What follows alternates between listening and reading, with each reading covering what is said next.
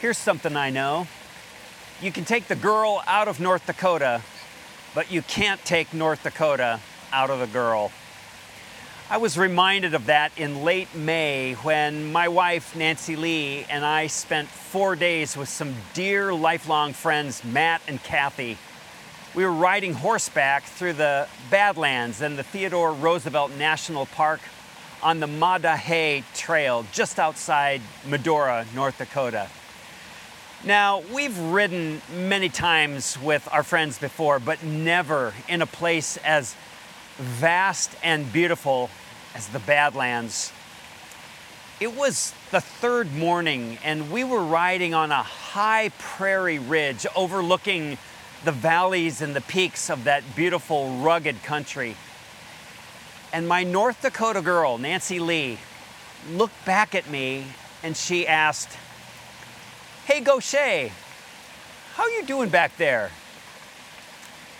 I took a moment and spit out a couple sunflower seeds because, hey, when you're a cowboy, even for a few days, you get to spit. And then I said, "I'm about as content as I've been in a long time." Now, most of you know me well enough to know that I'm rarely not content, but I hadn't felt rested like that in some time. It was amazing. Kathy and Matt are really good teachers. There's always something to learn, whether you're loading a trailer or mucking a stall, riding up a steep incline or crossing a river, descending into a ravine, or traversing along a really narrow ridgeline with a 100-foot drop on either side, or dismounting your horse and walking the last 100 yards to the barn just to let the horses reset while you learn to walk again. And I think the really big learning for me was the importance of doing something different. Taking a break from the usual rhythms of life and work and doing something that doesn't just fill a day, but fills a soul as well. Well, we're in a series called Top 10. All summer long, we're focusing on God's top 10, the 10 Commandments, 10 essential words of life and direction given to people who were shaped by oppression and lost in despair. These words of guidance and direction, hope and love were given to a people who had no idea who they were, what they were doing, where they were going, or how they would get there. They were not thriving in any way.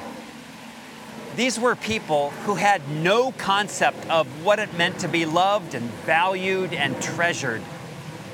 The 10 Commandments were given to help them reframe their identity as people set free to live healthy relationships with one another and with God. This week, I want to focus on the third commandment. Remember the Sabbath day to keep it holy. It's all about healthy rhythms. Let me explain. In the early moments of the creation poem, God created rhythms. In Genesis 1:14, on day 4, God said, "Let there be lights in the dome of the sky to separate the day from the night. And let them be for signs and seasons and for days and years." Those are rhythms. 2 days later, on day 6, when Adam and Eve show up in their birthday suits, they step into a kind of dance of day and night, month and year, winter and spring and summer and fall. Those are rhythms. And then between the rhythms of the day and the month, God added one more, a rhythm taught not by the heavens, but by God's own example. The seventh-day rhythm of the week. God could have made a rhythmless world if God had wanted to do that. It would have been a world without days and weeks and months and years. But in God's wisdom, rhythms make the world a good home for us, mere mortals who are often in need of rest and renewal. As those who bear the image of the Creator, we are creatures of rhythm. But there's a huge plot twist in this story. In his book, Crazy Busy, Kevin DeYoung pulls the alarm when he writes, "It's concerning that our lives are getting more and more rhythmless. We don't have healthy routines. We can't keep our feasting and fasting apart. Evening and morning have lost their feel. Sunday has lost its significance. Everything is blurred together. The faucet is a constant drip."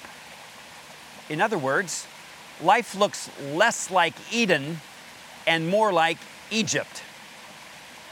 By the time we get to the book of Exodus, Genesis chapters 1 and 2, those are long gone.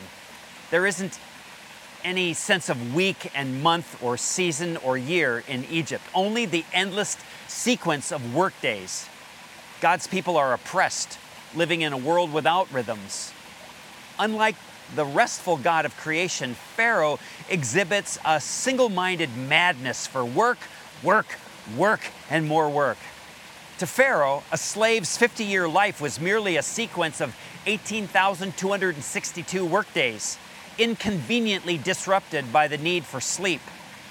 We may not have an actual Pharaoh yelling, "Make more bricks," but hey, we're not that far from oppressive rhythms in Egypt. Not only do average work hours in America exceed that of many other countries, but the boundaries between work and rest have stretched and become blurred. We no longer need to go to the office to make our bricks. We just need Wi-Fi. And if I'm really honest with you, I may have checked my email a few times while riding those horses on that high plateau in the Badlands. That's just silly. Such is life without healthy rhythms, a life with no square on the calendar labeled rest. So how can we begin unlearning the rhythmless ways of Pharaoh and return to the rhythms of life and more life that our loving, creative God has created for us? I want to say that being attentive to weekly rest is the first best place to begin.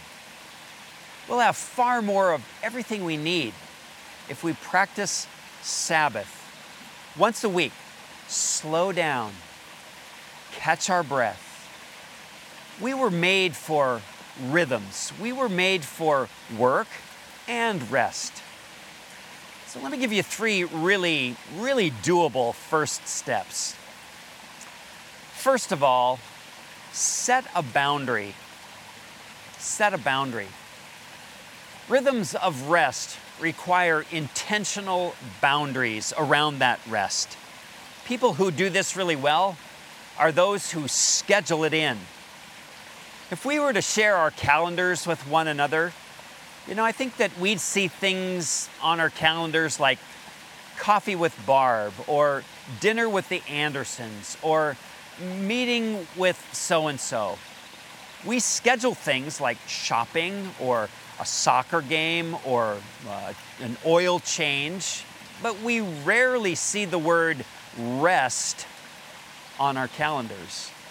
We don't schedule rest because we just think that we'll do it automatically. But we know we don't. None of us would write in our calendars, "Do not work," or "Do nothing today," even though God gave that command over a dozen times in the early chapters of Scripture. So, friends, set the boundary. But keep in mind, too, that setting a boundary is far easier than just keeping the boundary. As soon as we schedule some time to breathe, other things start taking our breath away. But the 3rd commandment is an invitation to trust that God's Spirit will give us just what we need once we set down the pen, close the computer, finish for the day, set the boundary. Second, refresh, walk, repeat. Have you ever come home from a trip and said, "Wow, I think I need a vacation to recover from my vacation"? It's true. A day off isn't the same as a day of rest. But it's easy to confuse the two. Sometimes we pack a day off with so much good stuff like sports and practices and home projects and parties, which are all great things, but they often leave us more restless than rested. Again, God's own pattern gives us our goal. Here it is in Exodus 31:17. In 6 days the Lord made heaven and earth, and on the seventh day God rested and was refreshed. Following God into this kind of rest requires not only setting boundaries, but also filling those boundaries with genuinely refreshing activities, activities that send us back into our work refreshed in mind and soul and body, ready to spend and be spent for the good of others. So, what would that look like for you? Again, maybe scheduling some time alone. Just write it into your calendar. Write in, take a walk. While I was writing this, my watch buzzed. It was a mindful moment from my Headspace meditation app.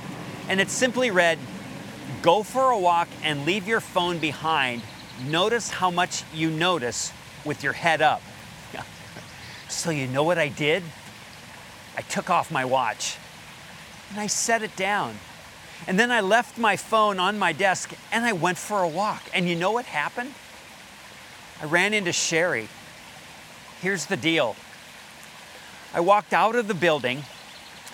I went for a purposeful walk around the building. And I came to a particular place where there's a wide spot for parking. And there was a car parked there. And Sherry got out of the car and I greeted her. And we had this refreshing conversation. And I learned from Sherry that she was going to go on a bit of a trip. She was going to spend some purposeful, intentional time with some family and friends. And then she was going to come back after a number of months away. It was a very, very intentional expression of rest for Sherry and her life. Friends, I went back to my workspace and I just sat in a chair for a bit and I thought, if I hadn't paid attention to that prompt to leave everything behind and go for a purposeful walk, I would never have had that remarkable conversation with Sherry. And not only that, but I wouldn't have had the opportunity to consider how God had modeled that for Sherry, and Sherry was modeling that kind of rest and pause for me. I would never have gotten that opportunity. And here's the third really doable action. It is worship. And I got to tell you, I feel like I'm preaching to the choir because there you are and here I am. Here we are. You know, you can embrace the one activity. We get to do that together. This one activity that always rests at the very heart of refreshment, worship. Before God gave Israel the third commandment, God gave them the first commandment. God said, I am the Lord your God, who brought you out of the land of Egypt, out of the house of slavery. You shall have no other gods before me. The Sabbath is rooted in the reminder we're to allow God to have the primary place in our lives. Well, the implication is that when we really rest, if we really want to find refreshment in the Sabbath, and not just a day off, we get to discover Jesus in a brand new way. 2,000 years later, Jesus is still giving us the invitation that follows a similar pattern. Jesus says, come to me, all who labor and are heavy laden, and I will give you rest. Ultimately, rest flows not from a weekly pause, but from a person. Unlike Pharaoh, God has no need for storage cities and oppressed laborers. God looks not first for menial workers, but for meaningful worshipers. And God calls us not to Egypt, but to the Eden of Himself. For good reason then, many Christians seek to join their weekly day of rest with their weekly day of corporate worship. If we can do the same, that's great. If not, we can at least find some special way to say, both with our hearts and with our lips, Jesus, not Pharaoh, is Lord. And then we live that out. Let's pray. Gracious God, we thank you that you have called us to sink deeply into moments, hours, a day of rest and renewal in you. We pray that you would help us push back against the tendency, even the temptation, to be busy all the time. Help us on this day, on whatever day it is for us, to just pause, to stop, to breathe, and to just be in your presence. We pray all of this in the strong name of Christ. And all God's people said, amen.